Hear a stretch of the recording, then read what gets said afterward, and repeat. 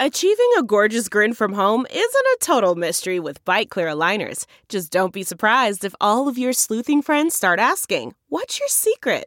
Begin by ordering your at-home impression kit today for only $14.95. Bite Clear aligners are doctor-directed and delivered to your door. Treatment costs thousands less than braces. Plus, they offer flexible financing, accept eligible insurance, and you can pay with your HSA FSA. Get 80% off your impression kit when you use code WONDERY at Byte.com. That's BYTE.com. Start your confidence journey today with Byte. Welcome to the Rhino Podcast, brought to you by Rhino Records. Interviews with your favorite artists and bands about the songs and albums you love. Here's your host, Rich Mahan.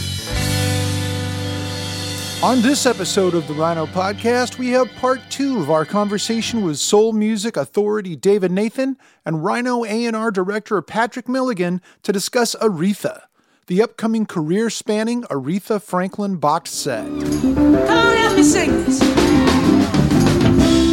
Don't play that song for me, 'cause it brings back memories. Don't you know?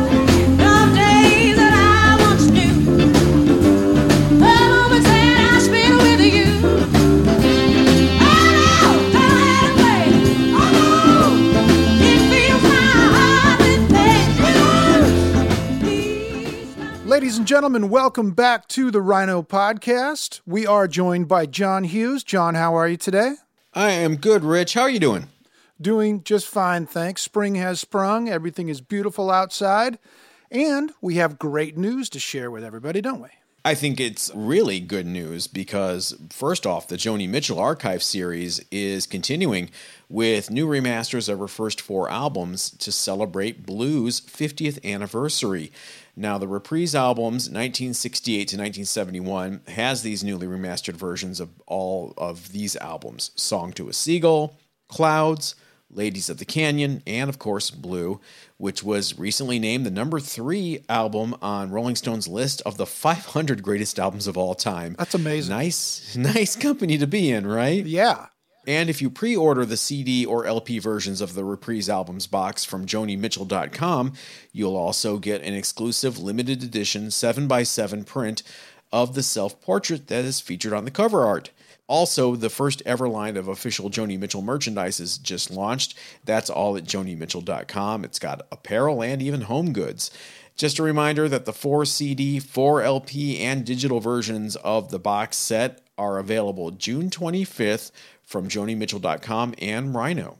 Of course, Volume 1 of the archives came last year, and this is kind of a nice sort of rest stop in between the next archives, which is also coming later this year. Yep, it's a whole series, so here's number 2. Also just announced is Chicago at Carnegie Hall Complete. We know you guys love Chicago, so you're going to love this. They are revisiting their best-selling live album with a 16 CD deluxe set that features all 8 shows from their historic 1971 Carnegie Hall concert series, plus replicas of 3 posters included in the original, excerpts from the concert program, and more. Chicago founding member and trumpeter Lee Loughnane and engineer Tim Jessup spent nearly a year meticulously going through more than 40 concert tapes, and they remastered each concert. Their hard work paid off with 8 fantastic sounding shows. The pre-order is live now, and it is exclusively only on Rhino.com, and it comes out July 16th. Can't get it anywhere else but Rhino.com. 1971, really, that's when that band was firing on all cylinders. They're still fantastic live. They are. But, come on, 71, the classic lineup, Terry Kath on guitar, Danny on drums. I can't wait to hear this. It's going to sound great. It is primo Chicago. Yes, it is. John, thank you very much. Thanks, Rich. We'll see you soon. All right. Well, the career-spanning box set Aretha is coming out this summer. It's available for pre-order now at Rhino.com, and it's chock full of great music from this musical icon, Aretha Franklin. This 4 CD and digital collection dedicated to the Queen of Soul features 81 tracks, including 19 previously unreleased alternate versions, demos, rarities, and special live performances. There's also a brand new 8-episode anthology series out now produced by National Geographic entitled Genius, Aretha, about Aretha's life and career, and it's available to stream now on Hulu. David Nathan, noted British soul music historian, and Patrick Milligan, A&R director at Rhino, worked together on the creation of this upcoming Aretha box set. And we all sat down for a discussion about this expansive release, Aretha's career, and this episode is part 2 of our conversation. We pick it up where we left off, talking about how Aretha worked with her band.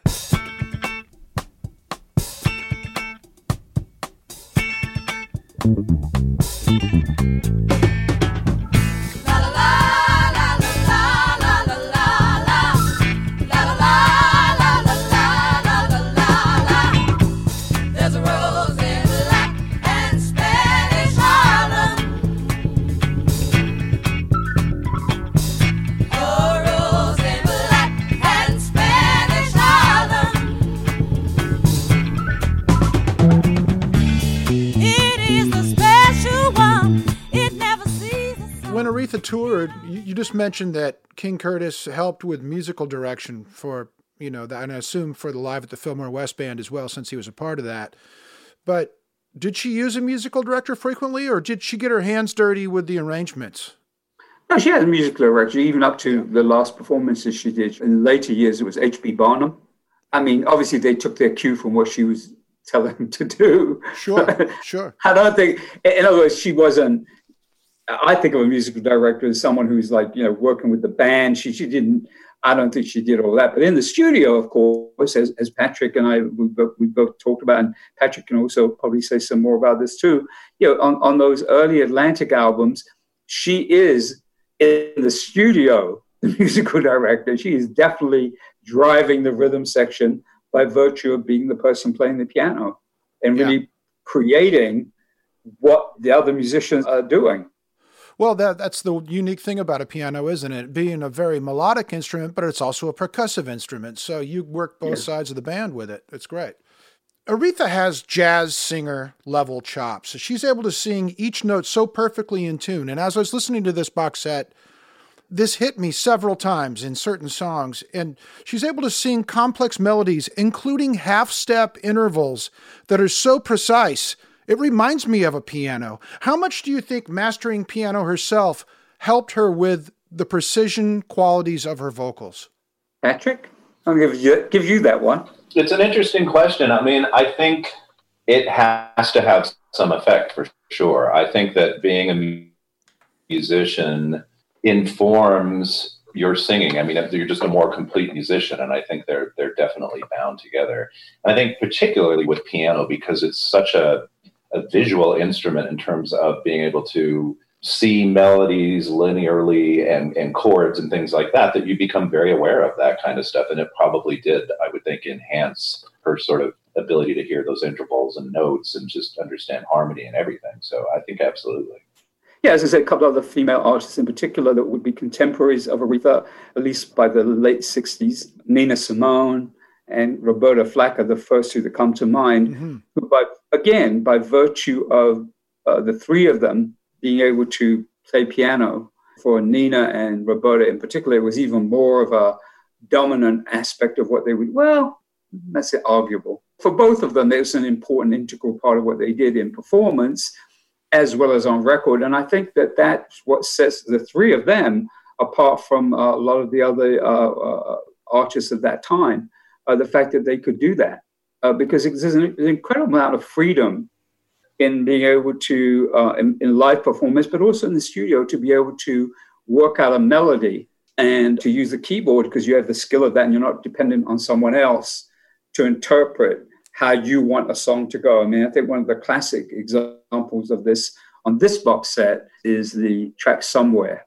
I mean, to me, if anyone asks me, what do I consider to be the most, I mean, it's hard to pick a favorite, but really her performance on this particular take of Somewhere, which is not an unknown song, it's incredible. And particularly because we hear her working it out and we hear her playing the piano, and that piano solo on that particular recording, on that particular take is just, if we needed nothing else to demonstrate her virtuosity as a musician, I think that because there's almost no other accompaniment on it. Just gives you the whole thing. Somewhere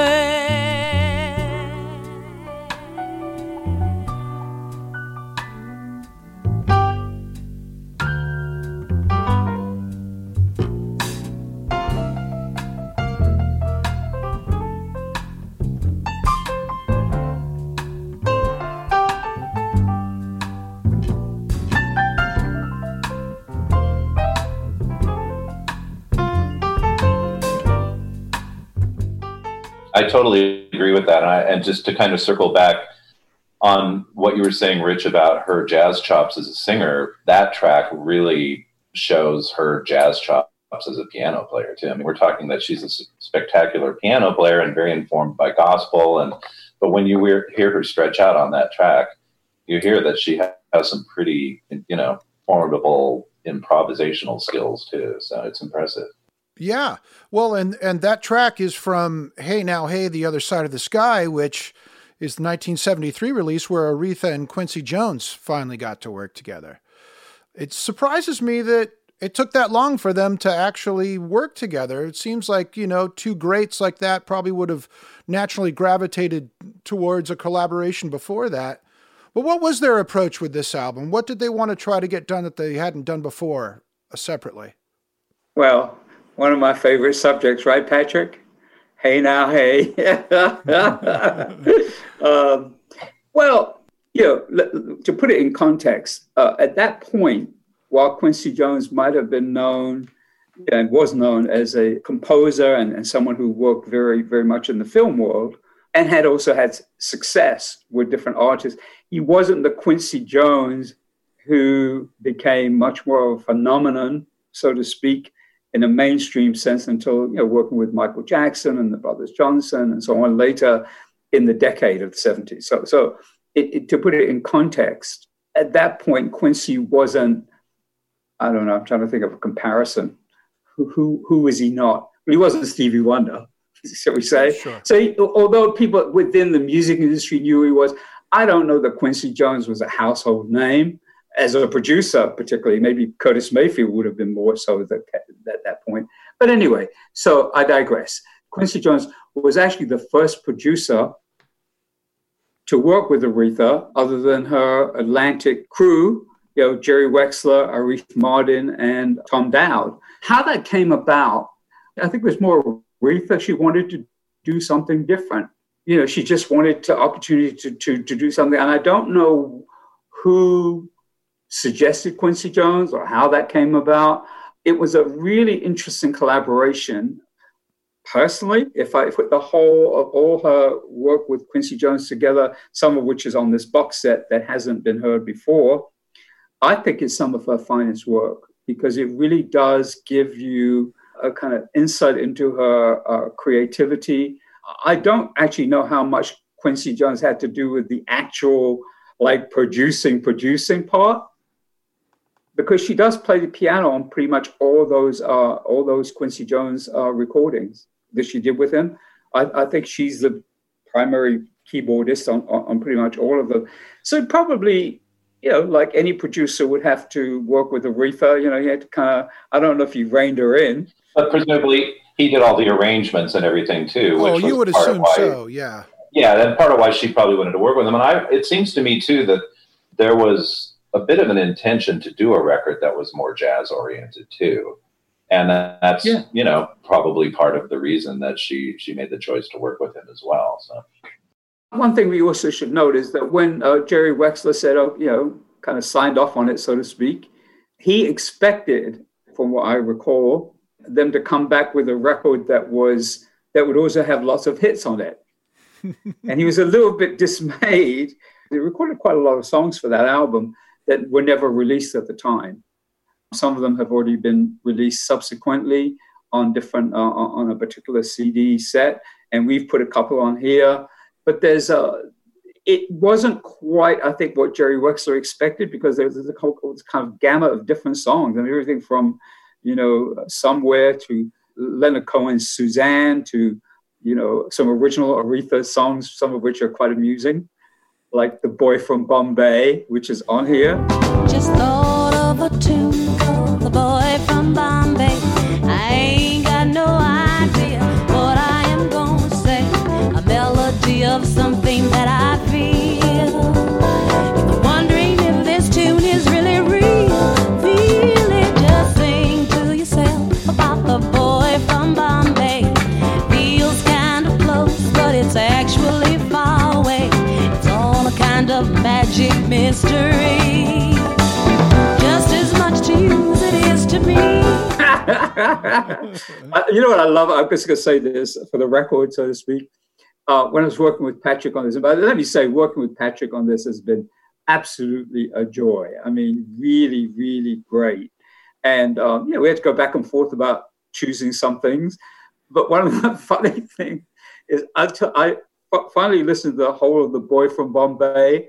And at the end of it, because the lyrics, she doesn't even know what the song's about. She says, I don't even, the opening lyrics are like, I'm singing a song about the boy from Bombay. I don't really know what the song's about. Or she's just got something like that. And at the end, it's gotten into this groove. And she says, I'm going to give that to the DJs. So it's just, nice. Another insight into Aretha's thinking. Yeah. And Angel, written by Aretha's sister Carolyn, yielded another #1 hit for her off of that record. So Jerry got at least one hit off that one. Yeah, and Master of Eyes, which was not on the album but was a single, was also a Grammy winner. And I had to surrender with no sense of pride. Your touch from behind on my shoulder, so tender. 13 years of you.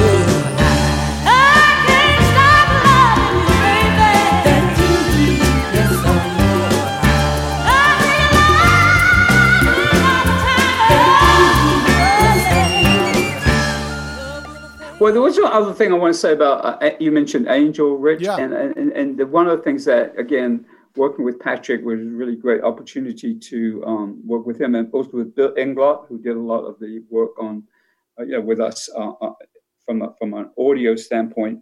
The version of Angel that's on here is basically a work tape. So it's not the final recording. It's not the final vocal. What I love about it is you hear Aretha and her essence, working through the song, working it out, and those kind of little touches I think are really crucial particularly for people who followed her for a long time, and they give you an insight into which we almost never got at the time, into how her creative process. Nobody knows where to turn, so I have to do the speaking part, right? Yeah. Okay. When I get ready to turn.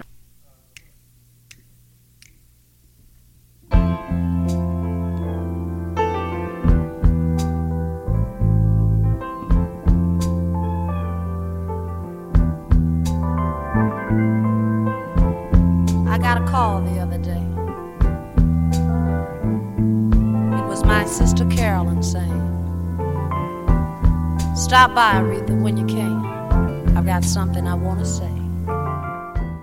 I have to second what David is saying, that it's really been great to work together on this project. I think David and I have known each other for, 25 years or more. And at least. We've worked on several projects together. And we had sort of this grand plan to do this huge, complete Aretha Atlantic box set for Handmade, which David and I were working on, and David started doing all this vault research to find extra material.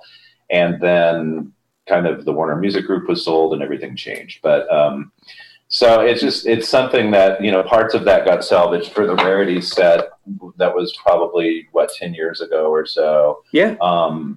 And so it was a chance to kind of come back together after both of us had sort of left the Rhino orbit a bit and come back and get back to Aretha and get to do, some fashion of something that we had embarked on a long time ago. So yeah, David and I it feels like an accomplishment. Absolutely. We got back and we got the band back together and we got to do some ultimate Aretha release. Yes. And the other thing is that, we don't want to gloss over the fact that I think you mentioned this at the beginning of the conversation, Rich. There's so many special performances on this box set. And I have to really, again, full kudos to Patrick and to all the people at Rhino who ensured that we got the audio for certain TV performances or live performances that people have never heard, they've never had access to, like Aretha and Smokey Robinson singing "Ooh Baby Baby" on Soul Train. I mean, that's one of my favorite tracks on the set. I honestly, every time I hear that song, it makes me tear up. The two of them singing. Really, it's so incredible.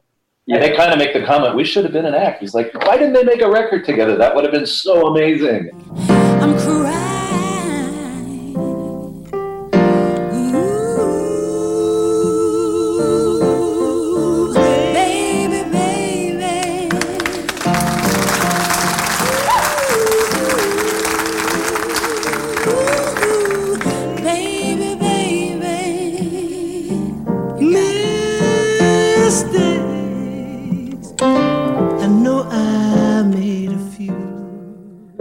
I think Aretha, I hope she'll forgive me, and Smokey will probably, if he ever sees this, will probably smile.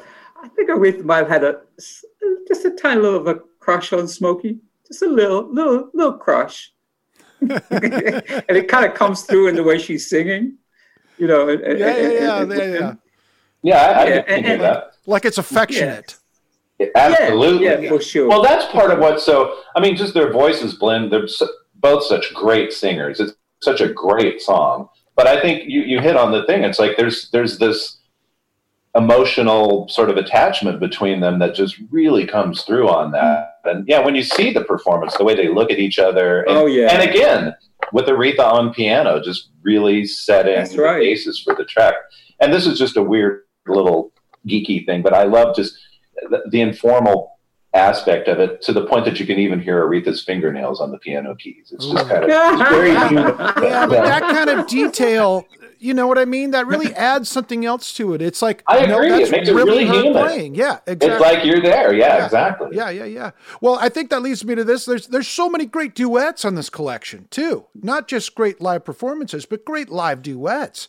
Yeah, the Tom Jones one is real standout. That's super cool. But I mean, the duet singing, it takes as much listening as vocalizing to make it work. So obviously, you know, and that's something you don't think about on the surface, but obviously she must have been really great at taking this information she was getting from her duet partner and instantly figuring out exactly how to best mesh with it. People generally fall into two camps: those who think that Dionne Warwick's version of Say a Little Prayer is the best, and those that think that Aretha's is the best. I don't want to start a fight, so I'm not going to pick sides, but hearing them sing it together on this box is so cool. It's monumental. I mean, it's just cool that they did it, and it's cool that people get to hear that. But it's also interesting, I think, because I agree, even in my own mind, which one is better. They both have, I mean, I'm a huge Burt Bacharach fan, and anything that Burt produced and arranged has a certain, brilliance to it that makes Dionne's record brilliant. But what Aretha did to that song, she made it her own. And it's, it's a very different arrangement, a very different take on it. And again, very gospel-y. But what's interesting about the duet version is that the arrangement pulls in elements of both of those things. And it's interesting to hear them kind of mixed up together. Oh, yeah. Yeah, absolutely. The juxtaposition right there. It's like, you always compare them in your head, but then being able to hear them actually sing together is really kind of amazing. Yeah, it's like a mashup almost. Yeah. I'll run for the bus stop.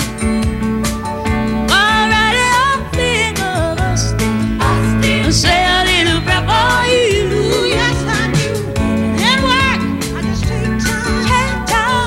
And all through my coffee break, I'm saying the same prayer for you. Well, yes, I forever and ever. You stay in my heart, and I will love you forever and ever.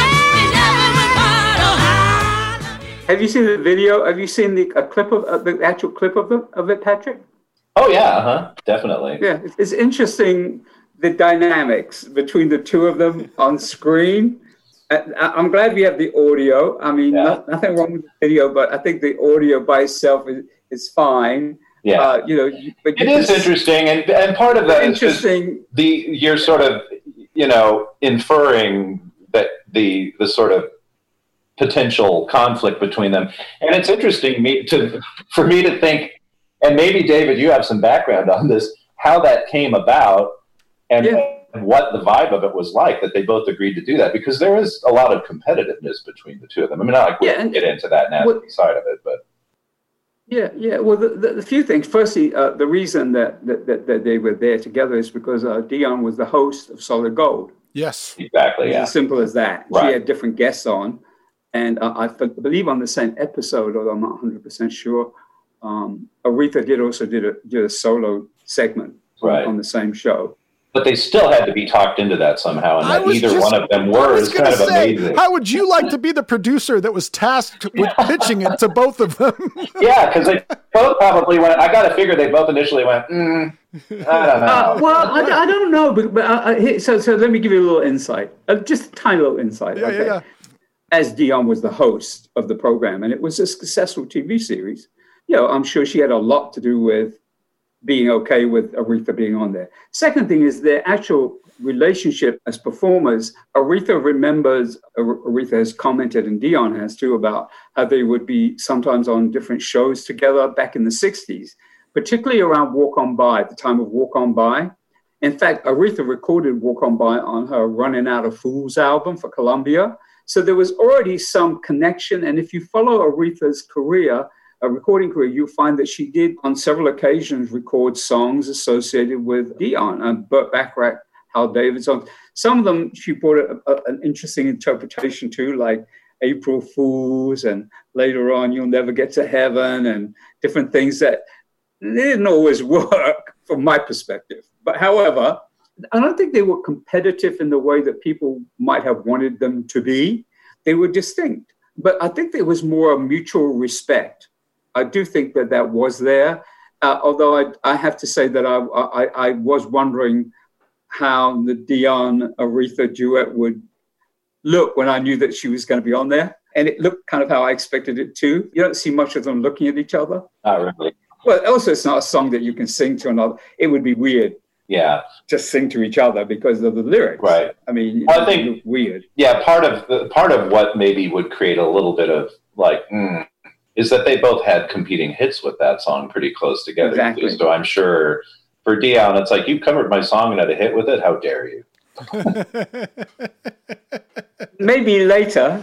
I don't know that immediate moment, but yeah.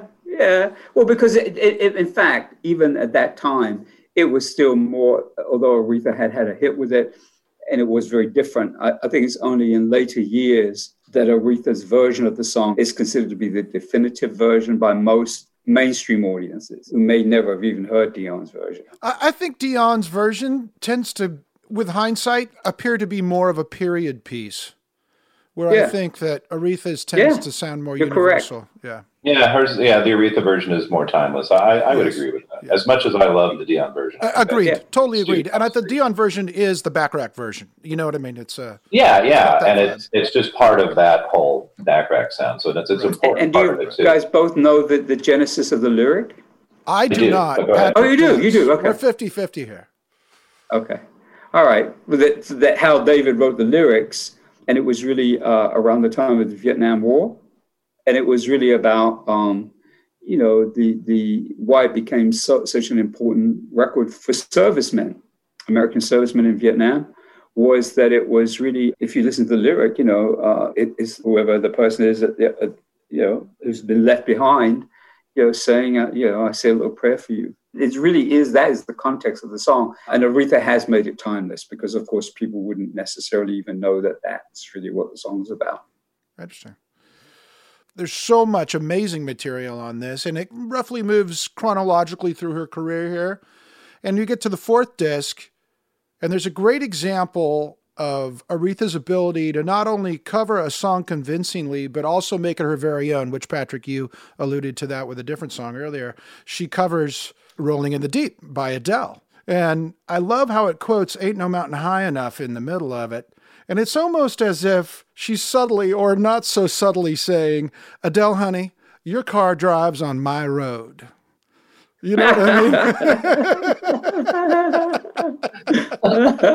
I love that. That's a great way of putting it, yeah. What was it about her to reinterpret a song and just instantly make it sound like Aretha? A lot of it is just her very distinct vocal style, and she's just, nobody can replicate that. It's completely her and completely identifiable immediately. And to some extent, and I think probably as her recording career went on, and maybe David can speak to this, I think her piano contributions were less and less. So I think the records were probably driven a little bit more by producers and arrangers and things. But, I think it's that voice. Because even on the Adele track, the arrangement's pretty similar to the original record. Right. But vocal is just, it's like you're saying, it's like, okay, well, there's some amount of inspiration from me in this track, so I'm reclaiming it. The scars I'm gonna remind me of us. It keeps me thinking we almost had it all. The scars of your love, it keeps me breathless. I can't help thinking we could have had it all. Rolling in the deep. You had my heart inside your hand, but you played.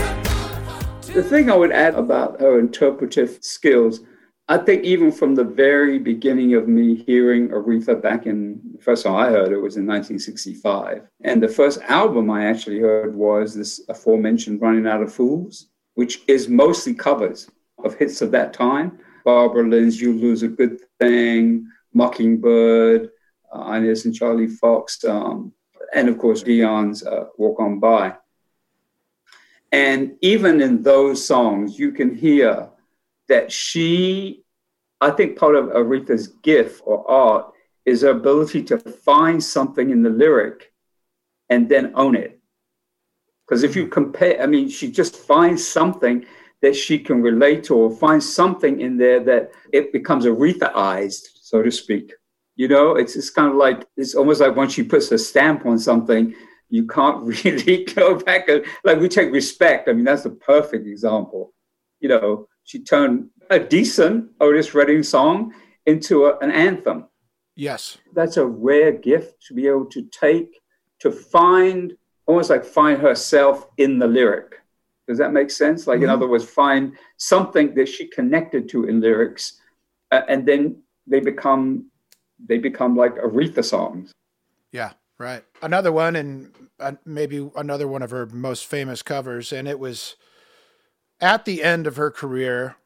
And there's a lot that amazes me about this song that we're about to talk about, but she never lost a drop of her amazing talent. And at the Kennedy Center Honors in 2015, she sings You Make Me Feel Like a Natural Woman in front of Carole King, and she brings down the house. And on top of it, it's just a complete encapsulation of Aretha's abilities because she starts out playing piano as well.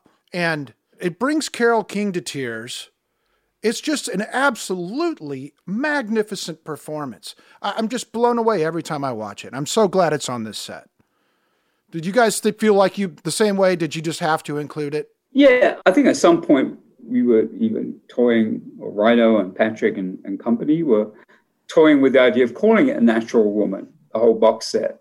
But really, I think that performance is just, I don't really have words for it. It just really, the song was really written for her in a sense. And in the liner notes, which I had the opportunity and great privilege to some of the line notes. I did one essay, and there's another essay from Rochelle Riley. Is the story of how Jerry Wexler is either walking down the street, Broadway, and Carole King and Jerry Goffin, then husband and songwriting partner, and he calls and says, I need a hit for Aretha. And the next thing we know, You Make Me Feel Like a Natural Woman. And so, in a sense, it was written for her. And I think it's a really fitting way to end the box set because it really does. It just is so, every piece of the emotion, passion, her unbridled, just letting go, just it's kind of like the rawness of the emotion is so real for people. Mm-hmm. And what a better way to end a box set. Oh, babe, what you done to me? You made me feel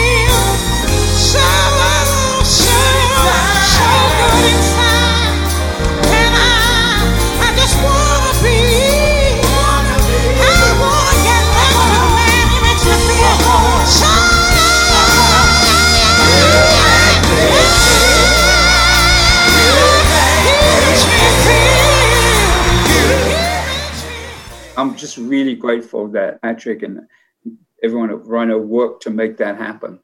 Yeah. To make sure that got included. Yeah. Was that her last television appearance?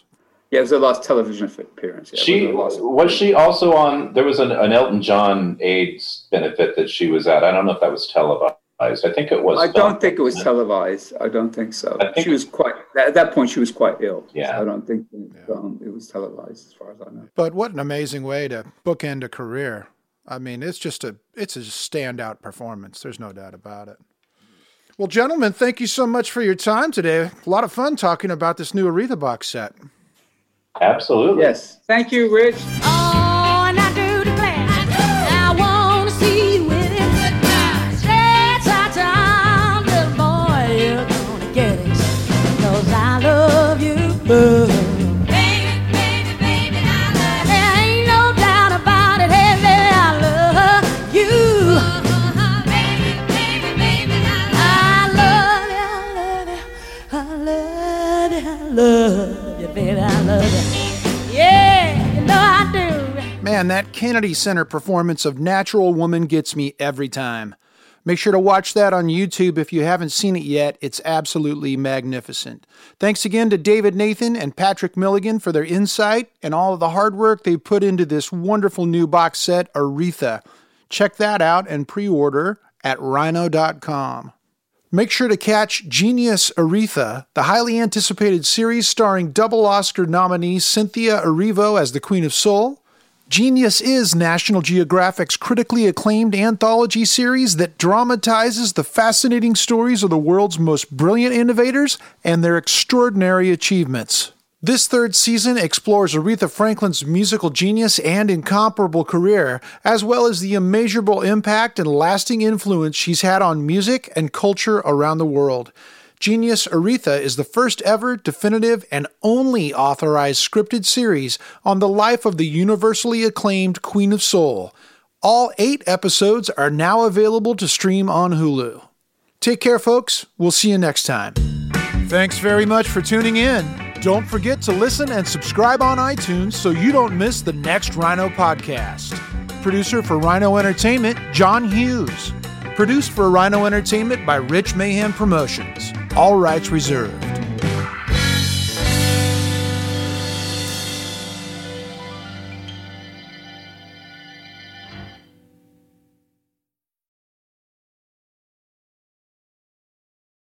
One, 2, 3, 4. Those are numbers. But you already knew that. If you want to know what number you're going to pay each month for your car, use Kelly Blue Book My Wallet on Auto Trader. They're really good at numbers. Auto Trader.